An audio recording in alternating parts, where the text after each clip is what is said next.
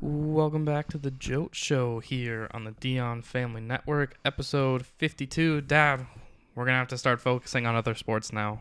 That's right. Yep, football's over. But, one thing I'm glad for is I know a lot about sports. And if you listen to my last podcast, I thought it was going to be a smoke show. I got that part right, just the wrong team. But that makes me happy because that's the whole purpose behind sports. Yeah, especially for us, you kind of have to. I was trying to adjust your mic. You have to make predictions. That's the thing about sports where you think you're smart until you have to start doing this, and you're gonna be wrong. If you look at, especially, I was picking we were picking every NFL game together. We're not gonna be right every time. Sometimes you have to take a shot in the dark, and I guess everything. When I went, and this is one of the first podcasts I listened back to just see what we were saying, and everything we were saying about this game just seemed like it was spoon feeding it to Tampa Bay, and we just went, nope, Mahomes. Right. And really, the biggest, because when I was watching this game right before, I'm like, oh, I'm going to take notes every drive. This is going to be so prepared for this podcast. But then, as I was watching, you can just boil it down to, and I said it during the game, which. Because we weren't watching together, I was watching with my girlfriend and mom, and they were shocked because 2 seconds before Tony Romo said, and look at Mahomes, he's running for his life, I said it. They were both like, whoa, how did you know that? And I was like, we do this as we watch games. One of us is usually a few seconds ahead. Right. So what was your just impression of the Super Bowl as a whole? I thought it was good. I think we talked about it that most Super Bowls are not good games. I was going to do more research on that, but when I wanted to do it more offhand. Let's go since 2010. So the Rodgers, when they beat the Steelers, that was a good Super Bowl. Yep. Beyond that, I don't remember which year is which. There was the New England Giants rematch. That was a good game. Yep, right. As much as I hated, the New England Atlanta comeback was an amazing game. Yep. The Eagles Patriots Super Bowl was good. Yep. Seahawks Patriots went right down to the last second. Wire, yep. But then you think of even last year with Kansas City, San Francisco was good. Yeah, that's right. Yep. The Super Bowl wasn't great. There's more duds than there are good games. Yeah, Patriots Rams, which I realize now Tony Romo and Jim Nantz have done 2 Super Bowls together, and it was the lowest scoring Super Bowl ever in this one. Right. And then there's probably not many there's almost one we turned off at halftime, which was Seattle-Denver. Right. For such a hyped event, we always say that it's a weird game, but this year I felt bad because it wasn't even like the AFC Championship where Romo was trying to go, okay, well, if they score here, maybe they're back in it. You could just tell Kansas City and Mahomes, like a lot of people started to compare Mahomes to Russell Wilson, which is actually, I wanted to talk about it before the Super Bowl. Now it just makes complete sense that in their first year, they lose in the playoffs. The second year, they win the Super Bowl. And their third year, they lose to Brady in the Super Bowl. There you go. So everyone is going to start comparing him to Russell Wilson, who said this week that he's frustrated about how much he's gotten hit. We saw Mahomes and how many backup offensive linemen were out there, and he was still making so many good plays. On one foot. Yeah, he's getting surgery. Yeah, if he's getting surgery, obviously he's not 100%. He's not running like we watched the replay of last year's Super Bowl. He was running way better.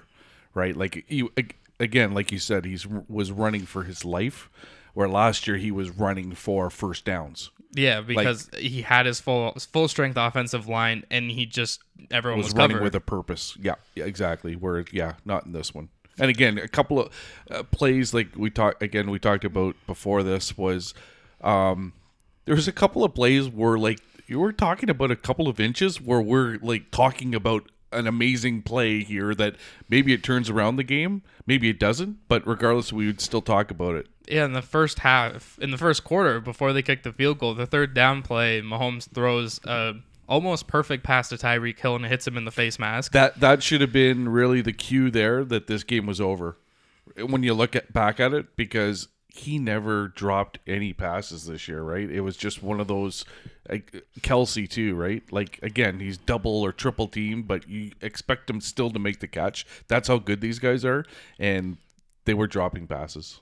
Which just as soon as Tampa Bay got control, you could just feel the life getting drained out of this game. They were running the ball, short passes, just dip and dunk, and kill the clock, which is what you have to do, because really until I would say the maybe end of the third quarter, I think a lot of people thought, well, it's Kansas City, they could still do it. Exactly. If it was the other way around, everyone would have turned off their TVs. But yeah, it's true. I was thinking the same thing. Like maybe still, if there's one play away from an 80-yard touchdown pass or whatever, right, to get back in this game, it just never came. And really, when we think of Kansas City, they're such an offensive team, but I think it was it might have been the second quarter where Ronald Jones gets stopped at the 1.5 yard line on 4th and goal. And that seemed like that's the turning point. That exactly. could make a big impact. That's what I was thinking too. That was the one time I thought that Kansas City's got a chance to go down 99 yards, score, and then turn this game around. But it's incredible that this is the first time, I think Mahomes said it's been said that since Mahomes was in college or high school that he hasn't scored a touchdown in a game. That's crazy. I mean, he said this is the worst he's gotten blown out. People were bringing up numbers from Texas Tech. There was one game they lost 55-10. Right. But again, in the same case, Texas Tech was always Cliff Kingsbury, and they were running gun and didn't really play defense. Right. If anyone watched this game and you think it's Mahomes' fault, again, he's injured. The one sequence where it's a third down, he makes some ridiculous pass where he's turning back and forth and he throws it into the corner of the end zone. Almost caught In the corner. Yeah. And then the fourth down, he goes airborne and throws it 30 yards. That could be like the cover of Sports Illustrated. I would have liked to seen that snapshot of him, in midair, sideways, throwing a sidearm ball.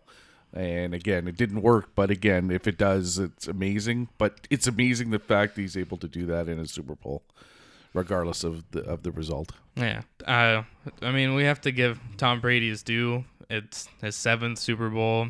He breaks off from Bill Belichick and wins again. I'm never going to deny how great he is. My only thing is, and I saw it more before the Super Bowl, is do we only count championships as what makes someone the greatest? Yeah, I don't know, because it's a team sport, right? So, like, really, was he the Super Bowl MVP? Like, he played good, but like efficient.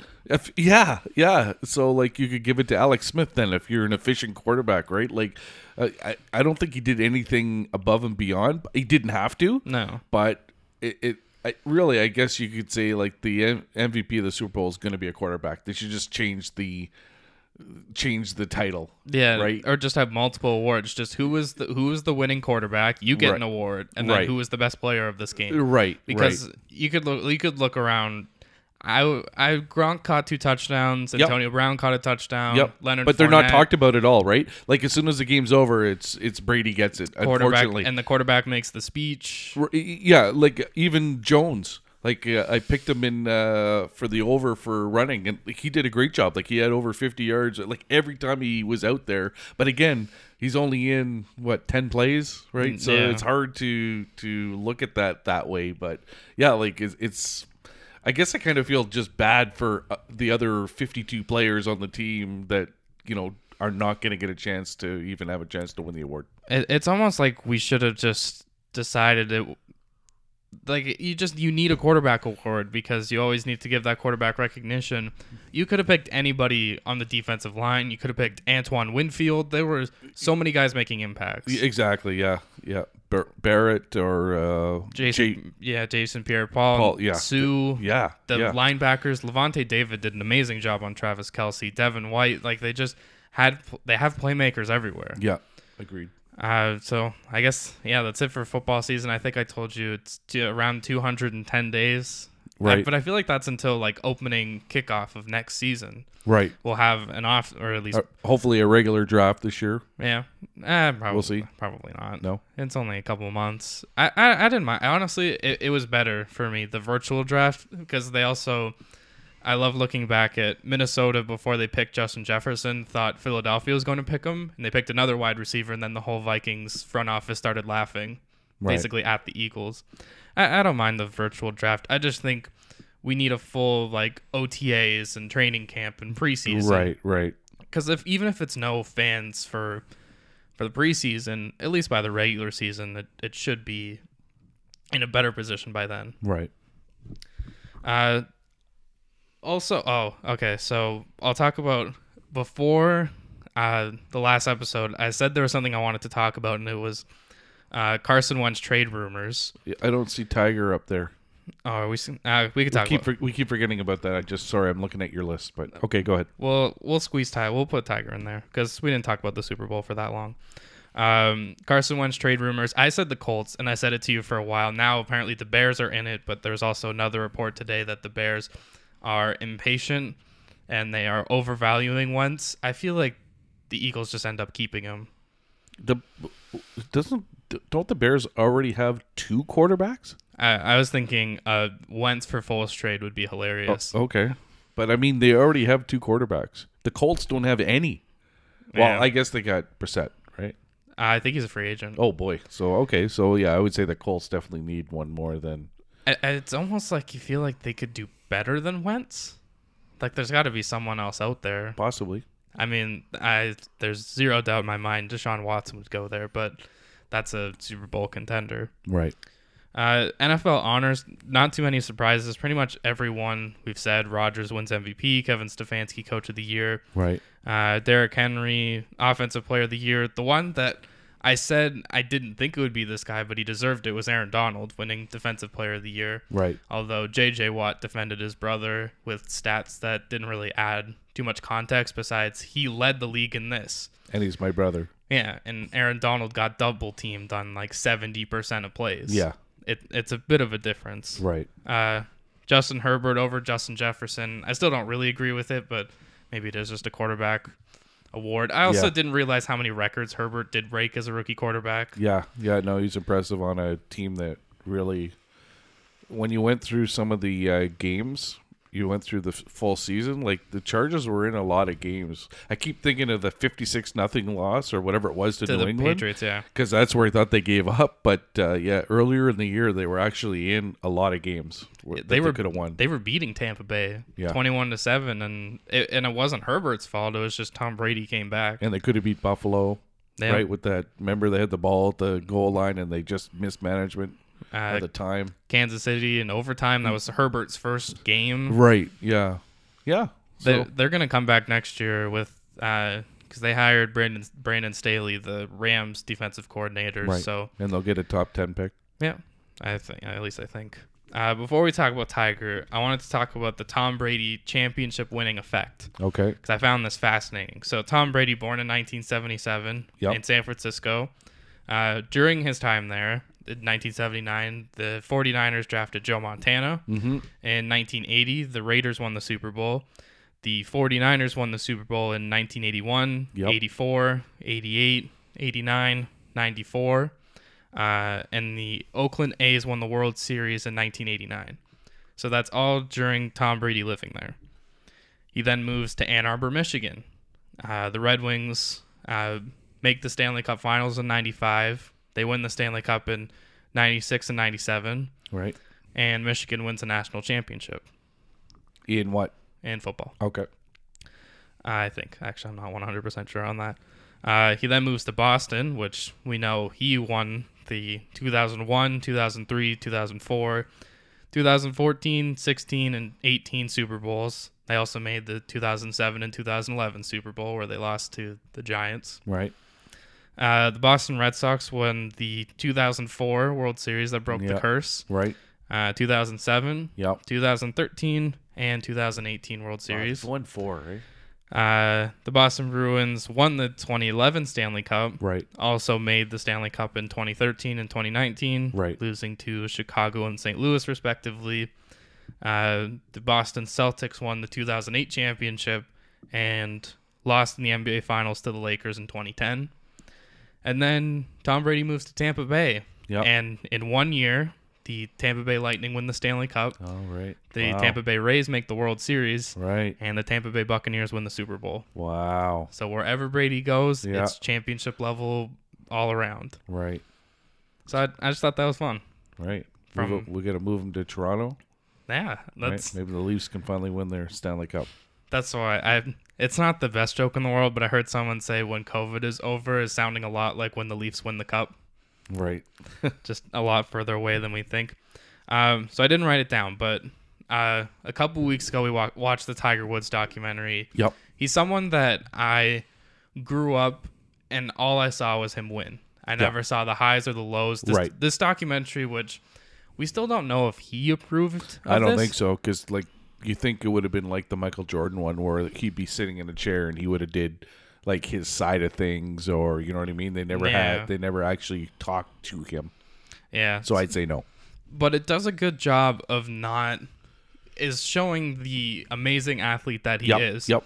But also the downfalls. Yeah. No, I think it was very well done. Like, it was a neutral view of things, right? It wasn't any opinion based. Nope. It was just this is the timeline of events. Right. This would happen. And again, in the world of Tiger, later in his career, everything is on phones, right? Yeah. So you're able to see some of that. Not earlier when he was so awesome, but on his downfall, unfortunately, it wasn't like that was the beginning of like the social media era. Exactly. Even his early life, I thought that was fascinating with his dad and another friend of theirs that had such an impact on Tiger, but he also saw them cheating on their wives and not setting the right example. But for him, that's the example that was set for him. That's what he thought that do. was normal. Yeah, exactly. Yeah. And again, getting it from a neutral person, right? It wasn't his dad. No. It was from just a family friend who was there, right? So and his girlfriend that they didn't say it directly, but wasn't it his parents wrote a letter to his girlfriend saying that they were breaking up? Yeah, exactly. Yeah, because it was going to affect his golf career. And they did a good job of talking to her, and she was like, it was a different side of Tiger that I saw. He was a different person when he was around me. Right. And his parents definitely saw that, which made them go, okay, this isn't going to be good for him. He's going to be a superstar. Right. And then once we get to his golf dominance, I feel like in the grand scheme of things, I think it's still underrated of how long he dominated from how young. Right. Until his downfall, he was the greatest athlete in the world. Yeah, it's the only time I've ever seen other professional athletes so often wilt. Again, you see it once in a while, but every time I just remember on the Sunday, just watching. It wasn't just Tiger for me. It was watching all the other golf legends. I'm not just one and done kind of guys, because that happened too, but it was watching all these professionals. They just knew they were going to lose, and everybody knew it. I've never seen it before. I don't know if I'll ever see that again. And that's really what got me hooked to golf, because I wasn't a big golf fan before Tiger. Yeah, and for him being such a trailblazer of being a half black, half Asian golfer. I didn't see it that way because I don't see people that way, but yeah, on top of that, for sure. And yeah, that was the one thing I would say wasn't really talked about, was any of the racist side of the stuff. A little bit touched on, but I'm sure he went through a lot. A lot more than we heard of. Exactly, and maybe that'll be something that comes out if Tiger actually has his own documentary. You might get to dive into a little bit more, because I would definitely be interested to hear what he has to say about that side of stuff. Yeah, that's why they couldn't really go into it, because I think they were talking about Augusta National, one of the most prestigious golf courses that weren't allowing golfers like him a few years before he got there. Exactly. So again, it's a point where they're just giving you the facts, and you can't really hear anyone's perspective beyond who they could get to talk to. Right. Just an unbelievable comeback that we know we should have brought Mom in for this because of how much she loves Tiger. Right. Biggest Tiger fan in the world. She got hooked, and they did a good job at the end of because it was a 2-part series, and I think it was 3 hours combined, because the second part was 2 hours. Right. And they sit down, and honestly, when they sat down, the girl, I didn't know who it was, but it was one of his mistresses that had a more, I guess, public impact. Yeah. and that just for a second I thought it was his ex-wife, which made me think, ooh, Yeah. she doesn't look really Good, exactly. But she has been out of the spotlight ever since her and Tiger had their split or whatever you want to call it. And messiness. Yeah, I think that anything else for Tiger? No, but again, the wife, I would have loved to, again, hear her side of things. It kind of opens up even more interesting, but I thought it was well done. Mm-hmm. The documentary itself was excellent. It just, to me, now it's just kind of, again, the racist part of things. What was the wife's perspective on things? What was happening there? Or some of the other women, they only talked to his one ex-girlfriend and one girl. Like there was many other women that were involved that they thought they were now the one or whatever. Yeah, they did do a good, because of how many girls it was, and then once they find out, he was saying the exact same thing to all these people, but he doesn't seem like a person that would just say that just to say it, that when he was there with someone, that's probably what he genuinely felt. Right. And the other thing was how, again, that surprised me about it was how he just cuts people right out of their lives as soon as they're not useful. Yeah, I wasn't sure how to say that. Not useful on his team. Him. Yeah, it just cuts them right out, and that's again probably he got that from his parents, where they, if one part of his life, the people in it weren't a positive influence for his golf future, they cut him out, right? It started with that letter, right? And it seems like that's what he does, which was really interesting. But he kind of even cut out his dad after it seemed like the relationship had gone rocky. Yeah, it got sour. Yeah, exactly. Yeah. So he learned that, and honestly, for a professional athlete, sometimes it's necessary. It does, and Tiger is definitely very robotic, especially when... Oh, for sure he is. When he had the big apology, it was something that I remember when he had to make that apology. I didn't know at that time what the context of it was, but even then I was kind of like, it doesn't feel like he's really remorseful. It feels like he just has to read the statement. It felt like during a school presentation, like you have to read what you're read what you have. Absolutely. And again, part of the documentary, Nike, they had somebody there to teach him how to say things in public, so I'm sure that they were part of it, but it wasn't even Nike. That his dad trained him. Yeah, no, I know that too, for sure. So again, it's not Tiger's not Tiger, right? He's a trained person that, between, you're right, his dad and Nike, this is what you say, and that's it. You can't even speak your own mind, right? And even Tiger today, that's really, I don't feel you ever really get the true Tiger when they're asking him questions and stuff like that. That's just he's very robotic. And he never, I would love to see him on some kind of late night talk show, or the medium now, podcasting is amazing. I would love to hear, I don't know if because I feel like he probably also wouldn't have that many media friends. Right. But I wonder if there's someone out there that could sit down and get the real Tiger and get a more not closed off and not media trained Tiger, but just him. Right. So Tiger, if you're listening, we're available. If yes, you wanna, we can for sure talk to you about all this. Sit down here. We're regular guys, and we would not treat you any different. We've seen the documentary, and hey, everybody's human. That might be the reason why he doesn't come now. Oh, that's right. Sorry, and everybody's robotic. Sorry. Yeah. That's good. I honestly could every couple months I could probably rewatch that and pick out something different to pay attention to. Yeah. So very well done. Definitely recommended. Yes, totally. All right, let's get to the NHL. We got some more postponements. Now it's starting to bug me. Well, because my buddy was saying, he was so frustrated with the NHL and things getting canceled. Wasn't affecting his team. He's a Leafs fan, but regardless, he was starting to get frustrated. He was hearing rumors that they might go to a 40-game schedule. Now I'm starting to think, or to a bubble. It just kind of makes sense, because this is the NFL's arrogance. The fact that we're all celebrating that we made it to the end of the season is not a good thing. It's because we just the NFL just decided, we're just going to push through everything. That's what they did, yeah. And they made it. Sure, you can celebrate that. Yep. The NHL, it's just they're in the same position. And for sure. Same with the NBA, as not as bad now. Right, but they're there. Same thing. NCAA, the 600 games have been either canceled or postponed. It's ridiculous. That's so high. And now 600 games. And now it's your Philadelphia Flyers. Yeah, exactly. Yeah, now I get to watch my team tonight, so now COVID's affecting me personally. Well, because the only name I saw was Travis Sanheim added to the list. And then a second person has a possible positive. That's why they shut down the game tonight. It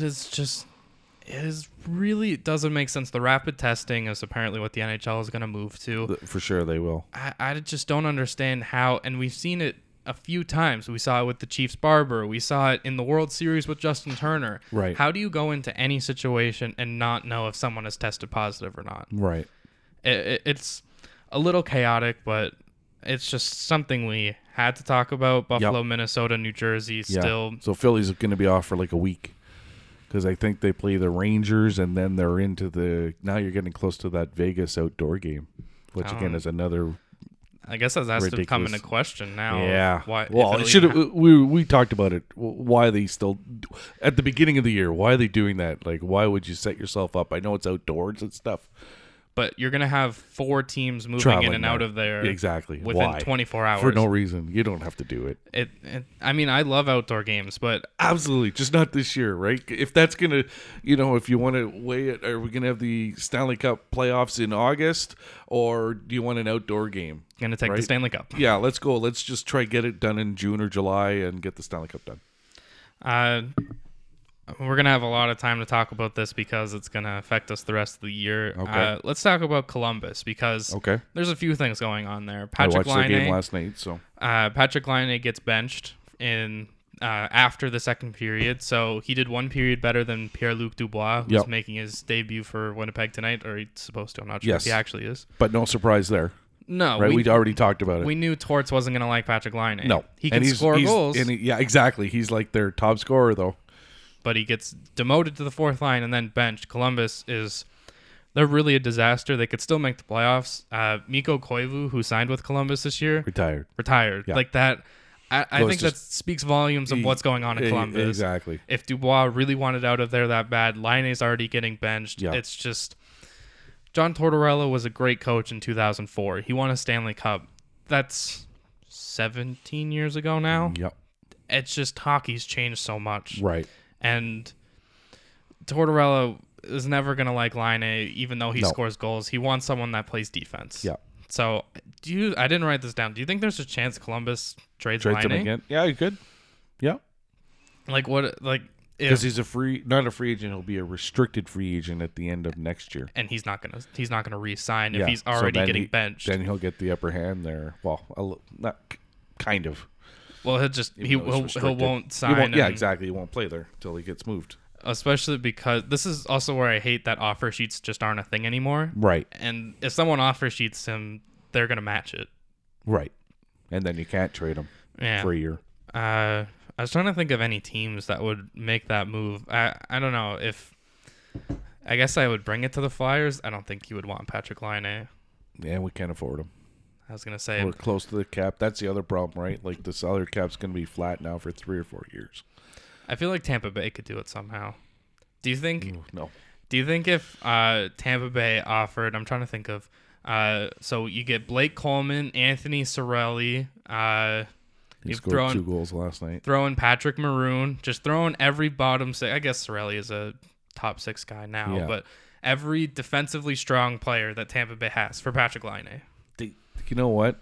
The sad part is, unless you're a Tampa Bay fan, you don't need him. No. They are so solid. I've watched 4 or 5 of their games already this year. They don't have...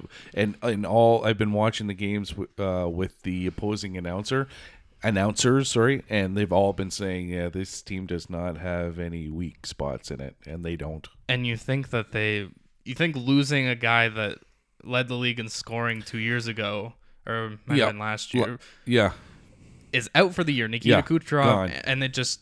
They're haven't skipped a beat.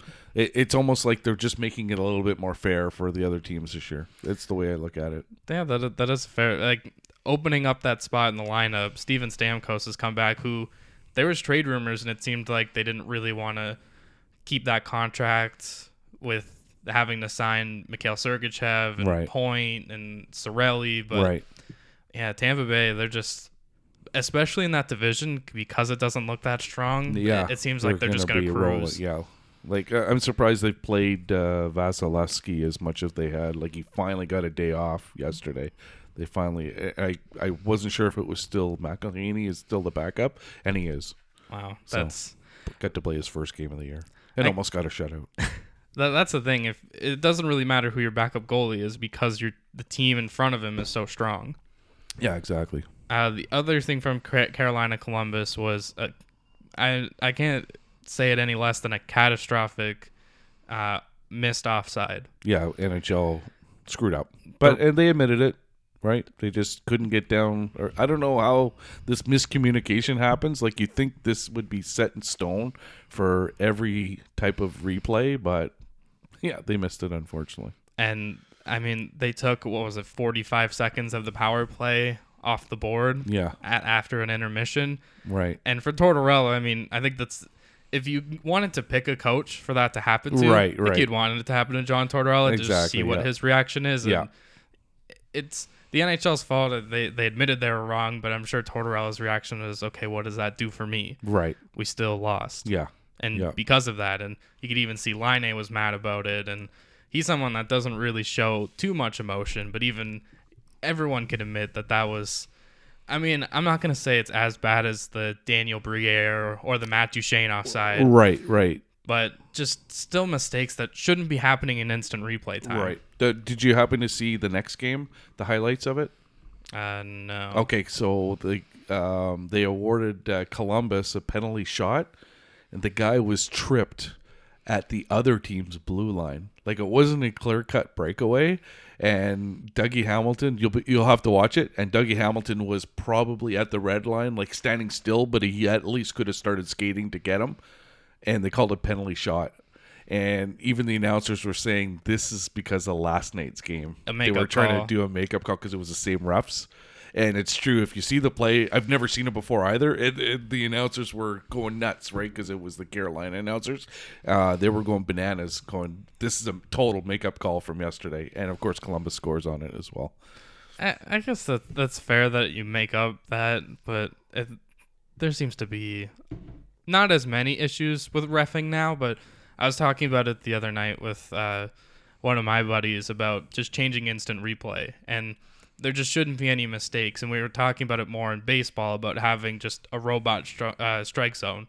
Right. So it's one strike zone. You can't make any mistakes. And it's funny you say that because Australian Open, wow, what a difference it is this year. They're having robots for the line calls. Like the players have no one to get mad at. It's weird because there's a close call and you can kind of see they look. Oh yeah, we can argue it, right? It's in or out. That's it. It's so weird. And then you said to me, if you're challenging, so you're gonna challenge the robot to review what the robot said. Exactly. Yeah. In the other, so we always talk about the North Division. Toronto dominates Vancouver again. Yes. 3 in a row. That goes to show you, right? Because remember we talked about it. It's pretty tough in any professional league for one team to beat another team 3 times in a row, regardless of when it is in the season. If you are, that's not a good sign. And the weirdest part about, did you see the highlights from the Saturday night game? Yes. First of all, Austin Matthews, at this point, because Nathan McKinnon's out, if McKinnon's in, I think he's the second best center. I think Matthews might be the third best center. Right. Third or fourth. He's right there. And scores an amazing goal on Holtby, and then Holtby also tries to play the puck off the glass, and JT Miller, who admitted he stopped skating, Matthews beats him to the puck and scores. Right. And Holtby's just staring daggers. And you could just see how mad and frustrated he was, even in the post-game press conference. He was talking about how this team's not in sync and this is going wrong. The only thing about it is you're the new guy. Shouldn't you be more of a leader? Right, and it's funny you say that because I was listening to Elliot Friedman during the intermission, and he said he was surprised by what Holtby said there because Holtby just usually says, I'm the goalie, I just stop the puck. So he's thinking there's lots of issues going on in Vancouver right now. For him to say something like that, there's some big problems there. And with all the issues, they're still in the thick of the playoff race. Oh, yeah. Yeah, they'll be right there. It'll be a battle for, other than Ottawa, it'll be a battle for that number 4 spot. And we also have said pretty confidently that Toronto and Montreal, who bounced back with a win over Ottawa, they had to come back down to earth and lose to Ottawa. But right. I don't see any problems with this team. Yeah. The Leafs have the high-end skill that are dominating. Montreal is doing it 3 or 4 lines deep. Right. And then it's really going to come down to who wants to play Winnipeg, right? Winnipeg's going to finish third there. That's a tough ask. If Dubois can get his skate settled there in Winnipeg, they're going to be a pretty formidable team to play against. Especially that team, you look at it, that's a team built for the playoffs. If your 3 centers are Mark Scheifele, Pierre-Luc Dubois, and Paul Stastny, you're in good shape. So yeah, if you want to finish first because you want to play Edmonton or Calgary or Vancouver in that first round, because those teams are not playoff savvy, they're not playoff ready. They all have, because I think we said before the year that all these teams, you can see the flaws. Yeah, they all have different flaws, but they all have flaws. I was gonna say more. What's Vancouver's positive? I guess they're scoring. They're still Besser scoring. And Pedersen. Yeah. Calgary, it's confusing why their offense just isn't working. They do win the Battle of Alberta, right? The first one of this year. Yeah. I really at this point think it's going to be Edmonton and Calgary battling for a playoff spot. Yeah, Battle of Alberta will battle for number 4. Which I think if we're going to see that 9 more times, I think this is going to be really fun. Oh, for sure it will be. Before we move on to the NBA, I wanted to I'm going to see if I can play this clip for you that I saw on TikTok. I stepped away from the mic. It's a conspiracy about the NHL this year. Okay. So just you tell me if you can hear it. Okay. I think there's a giant conspiracy happening in the NHL right now. Yep. Anyone else notice night in, night out, the referees are calling these rinky-dink Mickey Mouse penalties, yeah. one-handed hooks, little love-tap slashes to the gloves that get called, and you're like, how the hell is that a penalty? I think what has happened is that the referees have been mandated by the league to try and subtly call as many of these penalties as possible to give teams power plays and ultimately have high-scoring games. So why do they want to have high-scoring games? Well, it's really simple. The NHL's TV deal is done at the end of the year with NBC. They need a new dance partner. It's likely going to be ESPN. Right. And when Gary Bettman walks into the deal room with ESPN at the end of this year to negotiate TV rights for the U.S., he wants to have a product that has high-scoring back-and-forth games because, you know, there are a lot of diehard U.S. hockey fans for sure, but there's also a lot of, like, casual-ish hockey fans in the U.S. that don't really know much about the game and they just want to see high-scoring affairs back and forth. So I think Gary Bettman is trying to run up the score so he can get as much money from ESPN as possible when he goes to renegotiate his TV deal.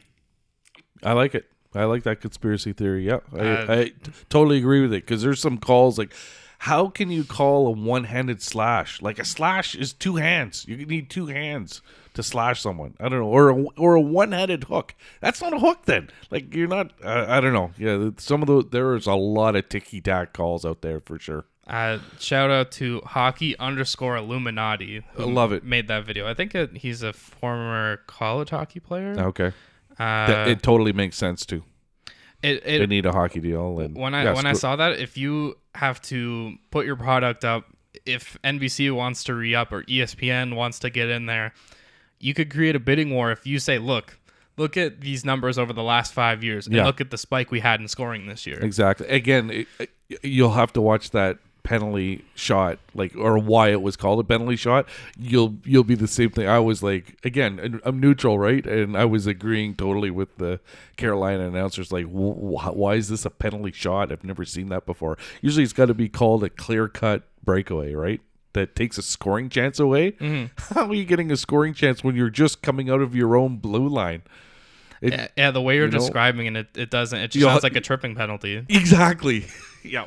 So when I watched that, I loved the idea of that. A lot of people were saying, "Oh, it's just the NHL. They changed the rules to make it a lot closer." They've definitely cracked down on it. But this year feels a little different. The one I think of is it was Mitch Marner against Edmonton, and he barely bumped into Darnell Nurse. Right. And it was a penalty. And then a few minutes later, it might have been in another game against Edmonton, Darnell Nurse, it looked like a wrestling move. He choked, took him down with a horse collar and it wasn't a penalty. Right. It's inconsistency, which I think is what everyone in sports cares about with anything that has to do with refereeing. Just be consistent. Exactly. And I don't think it'll ever come, but it would be nice if the coach's challenge could include penalties.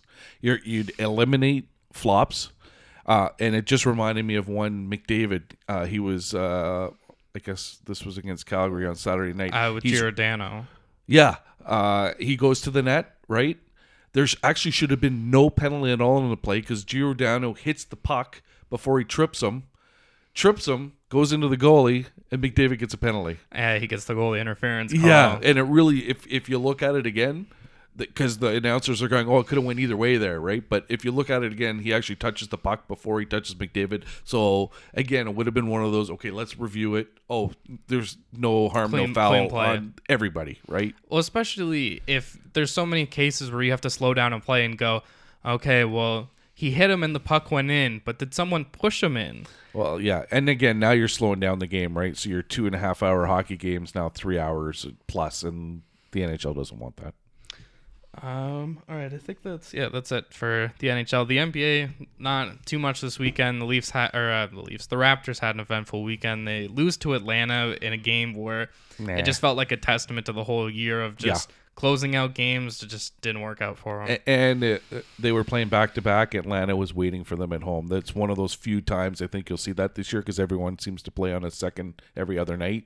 It was one of those where Atlanta was well-rested, and it kind of came to fruition in this one. And then yesterday they beat Memphis in a game where I'm really glad you get to watch John Morant because it feels like there should be in the category of a one-man show because of how good he is, but they have such just no superstars, but they just have such good role players that know where to be. Right, especially the old Raptor center. Yeah, no, Jonas Valanciunas. He was unbelievable in this game. I couldn't believe it. He had 0 points and I think 8 rebounds the last time these two teams played, which is like, what? That's unbelievable. And he had, I don't know, 20-some points. I don't know exactly, but he was like out there big time. Like he was a difference maker.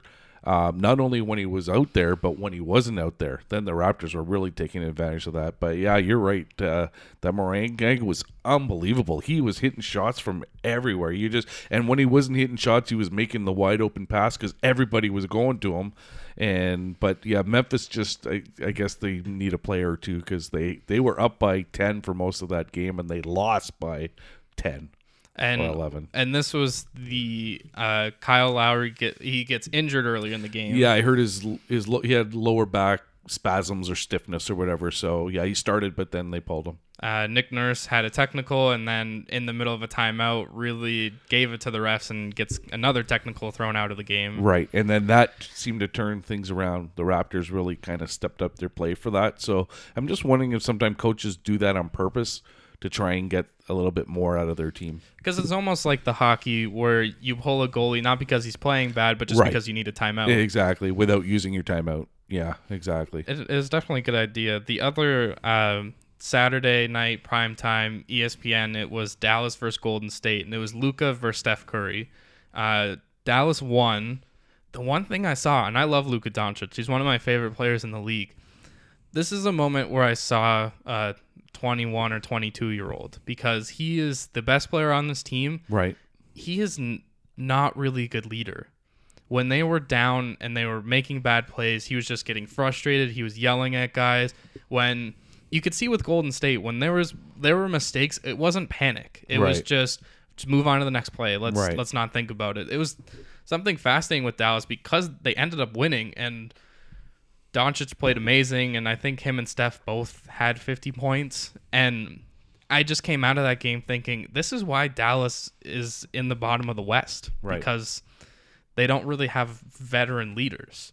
They're banking on a 21, and I guess Kristaps is probably 24 or 25. They just kind of relied last year on the skill, and even someone like Seth Curry, who's stepped into a role in Philadelphia, that's a big impact loss for a team like Dallas. Right. Yeah, that was pretty much. The NBA wasn't too. I mean, the Lakers are so good until they have to play the Pistons or the Thunder. Two teams. Then they can't win. They just or if they win, it's by the skin of their teeth. They went to double overtime with the Thunder, and they should be at the bottom of the Western Conference. Right. So before we get to Aussie Open, what happened this weekend in college basketball? Well, kind of got me off guard there. College basketball. Yes, I did watch lots of games. Duke, North Carolina basically played. It was a playoff game. So, yeah, I think I told you before this, it was 61 years the last time that either one of these two teams had to play each other and weren't ranked. That just kind of blew me away. 61 years. So this is before Coach K was born almost. You know what I mean? I couldn't believe that stat. So that was actually a really good game. North Carolina won. So basically, I don't think Duke's going to be making the tournament. Unless they win the ACC tournament. Yeah. Which still doesn't really look too strong in their case. No, exactly. So, and again, I'm talking about two teams that aren't ranked at all, but it was actually a really good game. Unfortunately, some more post moments. The top teams, Gonzaga didn't get to play. Baylor didn't get to play. So that was a little bit disappointing. What other game did I watch? Creighton actually surprised me. They looked actually pretty good in their game. And let me just think here now. I'm trying to think who Indiana played. Oh, Iowa actually looked pretty good too. They had that big man. He's like a top 3. Yeah, he is a beast, and he tries. I guess they say they have to slow him down sometimes because he runs so fast and so hard all the time, and then he takes fouls because of that or whatever they were saying. So they had to kind of calm him down a little bit. But yeah, it was impressive to see him play. And then besides that, again, Oklahoma State, they're impressing me even though they're not ranked. But what's impressed me is actually Cunningham hasn't played well, but the rest of their team is actually good. So if he can actually get things going, they actually might be something scary come the tournament time. For a team that isn't ranked and has such a talented player, when I watched those highlights, I just kept thinking, this is supposed to be the NCAA where it's one freshman that can lead a team to a championship. But it seems like, especially in this weird year, you need a more balanced attack. Right. Which, I mean, it's basketball, so most of it is going to involve the three-pointer. That's why I love Matt Garza for, like you said, his effort and kind of. I mean, I know in the NBA you have Nikola Jokic and Joel Embiid who are reinventing and bringing back the center position. He could be in the NBA not as a superstar, but a guy you just want on your team because you could throw him out there for a few minutes. And even if he gets 3 fouls, he's going to make more of an impact. Right. And Villanova, they actually look pretty good too. Trying to remember who they played now. I think it was Georgetown. And Georgetown, I didn't realize Ewing is their head coach. Oh yeah. But again, and they're 5-9 now, so they won't be at the dance or whatever. But they've got a couple of up and coming centers, obviously. That was where the Texas Tech Mac McClung, he played at Georgetown last year, and then he transferred. He declared for the NBA draft and then decided to transfer. And Illinois, watch out for Illinois. They are going to be scary. I think Cockburn is like one of the leading rebounders, and I've actually watched them a couple times now, and they have taken care of business. So they are a team on the rise. And then Michigan at number 3, I still haven't seen them play yet because they haven't played. So that's kind of frustrating. And then other than that, I would say Alabama is my big question mark because I've watched them 3 or 4 times now.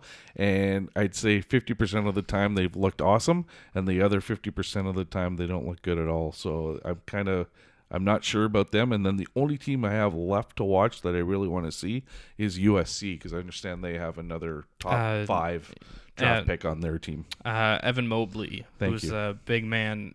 He's in this factory of because before with basketball it was just you'd play for your high school team and then that's how you got discovered by college teams. But now they have the AAU system where it basically is where you get to create your college teams before college, which is it's more of young guys now, but there's a team, the Compton Magic, that they have Evan Mobley, they have Mikey Williams, who's I I don't know if he's going to college. He might go the G League route. I'm not sure, but he's one of the top college or like top prospects. Gotcha. So they've created this system where they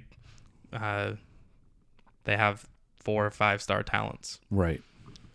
Anything else for college basketball? No, I think that was about it. I got a few games to watch here tonight, so I can give you more of an update. I'd like to watch Houston too.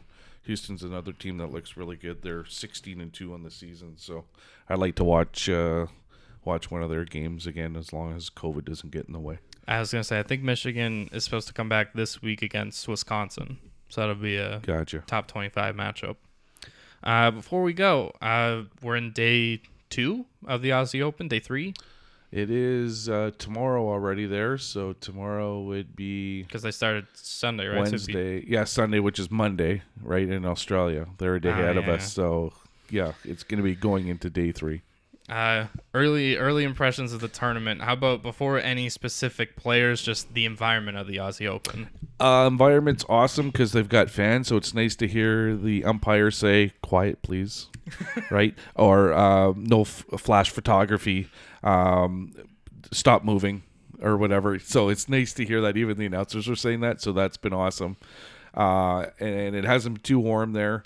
One thing I found kind of intriguing is they are allowing 30,000 fans there, but they only had about 18,000 fans on day 1, and their thinking is the Australians are nervous to go because of all these international people that are there, and there's basically 0 cases of COVID there, so it's almost like they were in lockdown for 118 days. Is what Cahill was saying, like the entire country, which is nuts. And it was also right as they started getting cases. Exactly. It was immediate lockdown. Exactly. You're right. So we'll see. A lot of the announcers were saying that it'll probably start picking up as the week goes along, or 2 weeks, because it's a 2-week tournament, and people will probably start showing up. Well, especially once you get to, I'd say, for me, I really jump in when it's like the quarterfinal. Like I pay attention. Yeah, as a casual fan, right? Yeah. So yeah, you're right. You'll probably get more people there. The other thing too is the weather. It's middle of summer there, and it was like 16 degrees there. Ooh, cold. Yesterday. So yeah, well, for there, right? Yeah. So that might keep people in, like, or not going to the night sessions or whatever. Bringing their jackets. Right. Exactly. And then the last impression was just not having any ball. Line announcers linesmen there for any of the lines. It's all done by computer now, by a camera. That's why when you told me, what do you notice different about the court? And I was looking like, okay, there's people on the court. They're not wearing masks. And it took me a minute until I saw the cameras, and I was like, oh, I guess there's just no linesmen. No. And then I was trying to pick out a lot of things, and it's weird to see people not wearing masks, but that's just how they've treated it. Yeah, exactly, which is awesome to see that they're not wearing masks. And like I said, the players have nobody to complain to because it's either in or out. And I guess it's the computer that yells it because it sounds like a human, but it's not when it's out. But then they'll still show up on the scoreboard. They call them close calls, right? So it's obviously no one's challenging them, but I guess you still can. But they show them up like how close it was in or how close it was out after the point. Yeah, exactly. They'll still show it regardless of whether the player wants to see it. It's just, I guess, just more for the crowd so they can see it. The only thing I'm not sure about is foot faults, but I'm assuming it's the same thing if the player touches the line that it'll be called. I just haven't heard one yet. So that was the only thing, from the human side of things that, again, back in my day, they even had a guy at the net putting his fingers on top of the net. So if you had a net cord on a first serve, it would be the guy saying reserve or whatever, net cord or whatever. So, again, times have changed. I just didn't realize they were that close to that kind of technology. I just thought maybe they were doing it because of COVID, but I guess this has been kind of in the works for a little bit. It's a good way to test out and see if it works. For sure. Yeah, exactly. Yeah, I don't know if you're going to get the same thing at Wimbledon because they're kind of more traditionalists, but we'll see. Yeah, there's still a few. Because that's the thing about the Grand Slam season is it feels like the first 3 tournaments are pretty close together, and then there's a huge gap between, because it's Aussie, French, then Wimbledon, right? That's right. Yeah. And then there feels like there's a huge gap between that and the U.S. Open. Yeah, because summer's off. Well, not off, but they're playing other hardcore tournaments for July and August, and then the U.S. Open starts up at the end of August. So. All right. How about specific players that you've been impressed with, not impressed with so far? On the women's side, there's way more women that I like to watch play, and it's just more. I'm going to call it the Andy Roddick, Raonic factor. I just don't like watching somebody serve an ace. It just gets boring. So on the women's side, just watching the end of Svitolina. She's number 5. So she's keep an eye on her for sure. Halep is going to be right there. Be interesting to see Bianca how she does. She won her first rounder in a 3-setter. But she might have needed that to get some more playing time in. Kind of get back into the flow, because as much as you can practice, 15 months isn't going to come back in one match. Exactly. But the announcers really think that she has a legitimate chance, which I was surprised about, but it's because they say that she's so mentally tough that she can get through anything. And if she wasn't mentally ready to play in the tournament last week, it's probably better for her, where most players want to play to try and get built up for that. Even if you play and lose in the first round, I think it would be a lot more demoralizing after not playing for so long. Right. So it might work against you mentally. The one really nice story I saw out of a Canadian was Rebecca Marino, who took 4 or 5 years off from the tour, came back and she won her first match. Yeah, exactly. Yeah. And there was another Canadian you were talking about that was younger. Yeah, Fernandez. She lost. She had to play number 18 Mertens in the first round, but I still liked her battle. Like, she lost, I think it was 6-2, 6-4. But there was a lot of deuces in a lot of the games where it could have went her way. So, keep an eye out on her in the future. She's definitely going to be one of the up-and-coming Canadians on the women's side for sure. Serena? And Serena too, for sure. Again, I don't know why the announcers, again, they're Americans, so they think she's the front runner. I don't think so. She looks good for sure. She actually looks like she's gotten quicker. I don't know how she's done it at 39, but to me, I would say Osaka's would be my front runner from what I've seen so far to win the tournament. On the women's side. Yeah. So how about on the men's side? On the men's side, I'd have to say it's got to be Novak. I don't see anyone else really there. Nadal normally is, but he's got a bad back. They're saying, like, I've seen him in warm-ups and he's having trouble serving. But I guess if he can work his way into the tournament, and I guess he's got the easiest draw out of any of the top 4 seeds, then he might make a run for it. So we'll have to see, but Nadal's only won once there, so he's been in four other finals since 2010. It's one of those tournaments that he always seems to get hurt or injured or something, so it doesn't seem to be very favorable for him.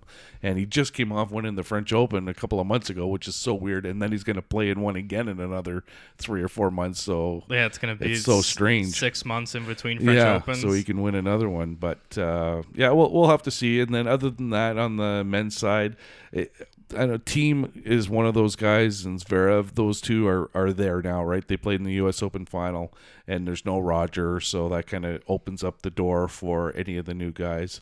And I like my Greek fella. He'll make a run at it too. I really think he's gotten over the just over the fact that he can beat those top players now, and I think he can do that on any given night. He can go the other way too and lose to somebody that he shouldn't, but I think he'll be another one that's right there. How about we've seen our 3 Canadian boys so far. How I saw Milos won his first round. Yeah, again, very easily. Serves working well. He'll go far. But once you've faced those higher level players, they're going to get some of those back, right? Or you have to take something off your serve because you don't want to have a second serve. So it'll be a little bit more of a struggle for him. But he looked great. Beat a good player in Korea, so he looked good. Felix looked awesome. He was probably the best player out of the Canadians. Pospisil, he lost to the nemesis. Daniil Medvedev. So he's out because he's played actually really well on the Canadian side, and then finally Shapovalov had a real tough. I knew it was going to be a tough one too. He was playing Sinner from Italy, who's a up and comer, and he almost beat Nadal. I remember watching that match. At the U. I want to say it was the U.S. Open. I'm pretty sure it was, and it was a close match. Like, he could have beaten Nadal, but he's a guy that you'll have to look out for in the future because he is good. He doesn't get rattled. He's calm out there, and so it was a 5-setter. That was the thing about when he played Nadal is a lot of guys you can see they grew up watching Djokovic and Nadal and Federer. Right, it's almost like that Tiger effect. Right, that those guys kind of have. These guys are so good. How am I going to beat them? Exactly. When I watched Sinner, it was just this guy doesn't. He's not as talented. No, but that's not his game. Exactly. Yeah. So that was a really my favorite match so far was that one. But yeah, Shapovalov pulled it off. I didn't think he did. He was going to. He got smoked in the first set. But he was, again, that's why he's number 11. He was able to pull things together and figure things out and kind of limit his errors. That's his biggest thing, is he kind of goes for broke too much, and that can work against him. But again, it's so wide open. None of these guys, like, who's been training, who hasn't been training, it's with this COVID thing. Now you got some fans back, so I think it leaves it even a little bit more wide open than it would in any other year at the Australian Open. It's funny that Shapovalov is, rank-wise, he's the best Canadian, but he also feels like the most inconsistent, where he has this amazing match, and then, like you said, especially you see it when he plays a guy like Nadal, a guy, even because he's not at that level of Zverev and team, where he's playing from behind. Right. Where if he's playing, and it's funny, the couple times that he's played Felix, that seems like that's who his competition is. Like, that they're at the same level, but Felix is, I think he's younger. Yeah, and he's maybe by a lower year. ranked, right? So, but he just feels like the safer choice is, if you go 5 years down the line, who do you think would be in a better position? And it feels like it's Felix, just because maybe he's, I don't want to say too safe, but maybe Shapovalov can go up a level, where it feels like this is kind of where Felix is going to be. Yeah, exactly. That's kind of the way I see it, where Felix will probably be like a 15 for the rest of his career. But Shapo, I think his biggest problem is when he has to play someone he's supposed to beat. That's when he struggles. When he plays someone that he's either equal with or he's playing a top-ranked player, he seems to play better. If he can get that far, that's his problem, right? If he can get past the fourth round, which he's had trouble with, then that's where I think you'll see him shine. But he hasn't been able to get there. So we'll just have to see who, if we have any of these Canadian, I guess, will they match up, any of them, by the draw? I'll have to take a look. So we'll come. Well, I mean, by the time we come back Saturday, we might not have all the Canadians left in the field. Yeah, that's right. We'll be in the fourth round by then. So yeah, we'll be back Saturday, episode 53. We'll do Aussie Open, I guess NBA and NHL during the week, college basketball, if anything significant happens. Right. It's the NFL off season. I think we can take a little break, because in a couple weeks I definitely want to do. We figured out, it was a few weeks, maybe a couple months ago now, we figured out how the NFL should realign. So exactly, we'll talk about that, and then it's almost baseball season. Right? Yeah, really. Talk about that in a couple of weeks. And in a couple of weeks, it'll be pitchers and catchers, and we can freak out about the Yankees pitching staff and how they've gotten better. Right, exactly. All right, got anything else? Nope, that's it for me. All right, and besides that, we'll see you next time.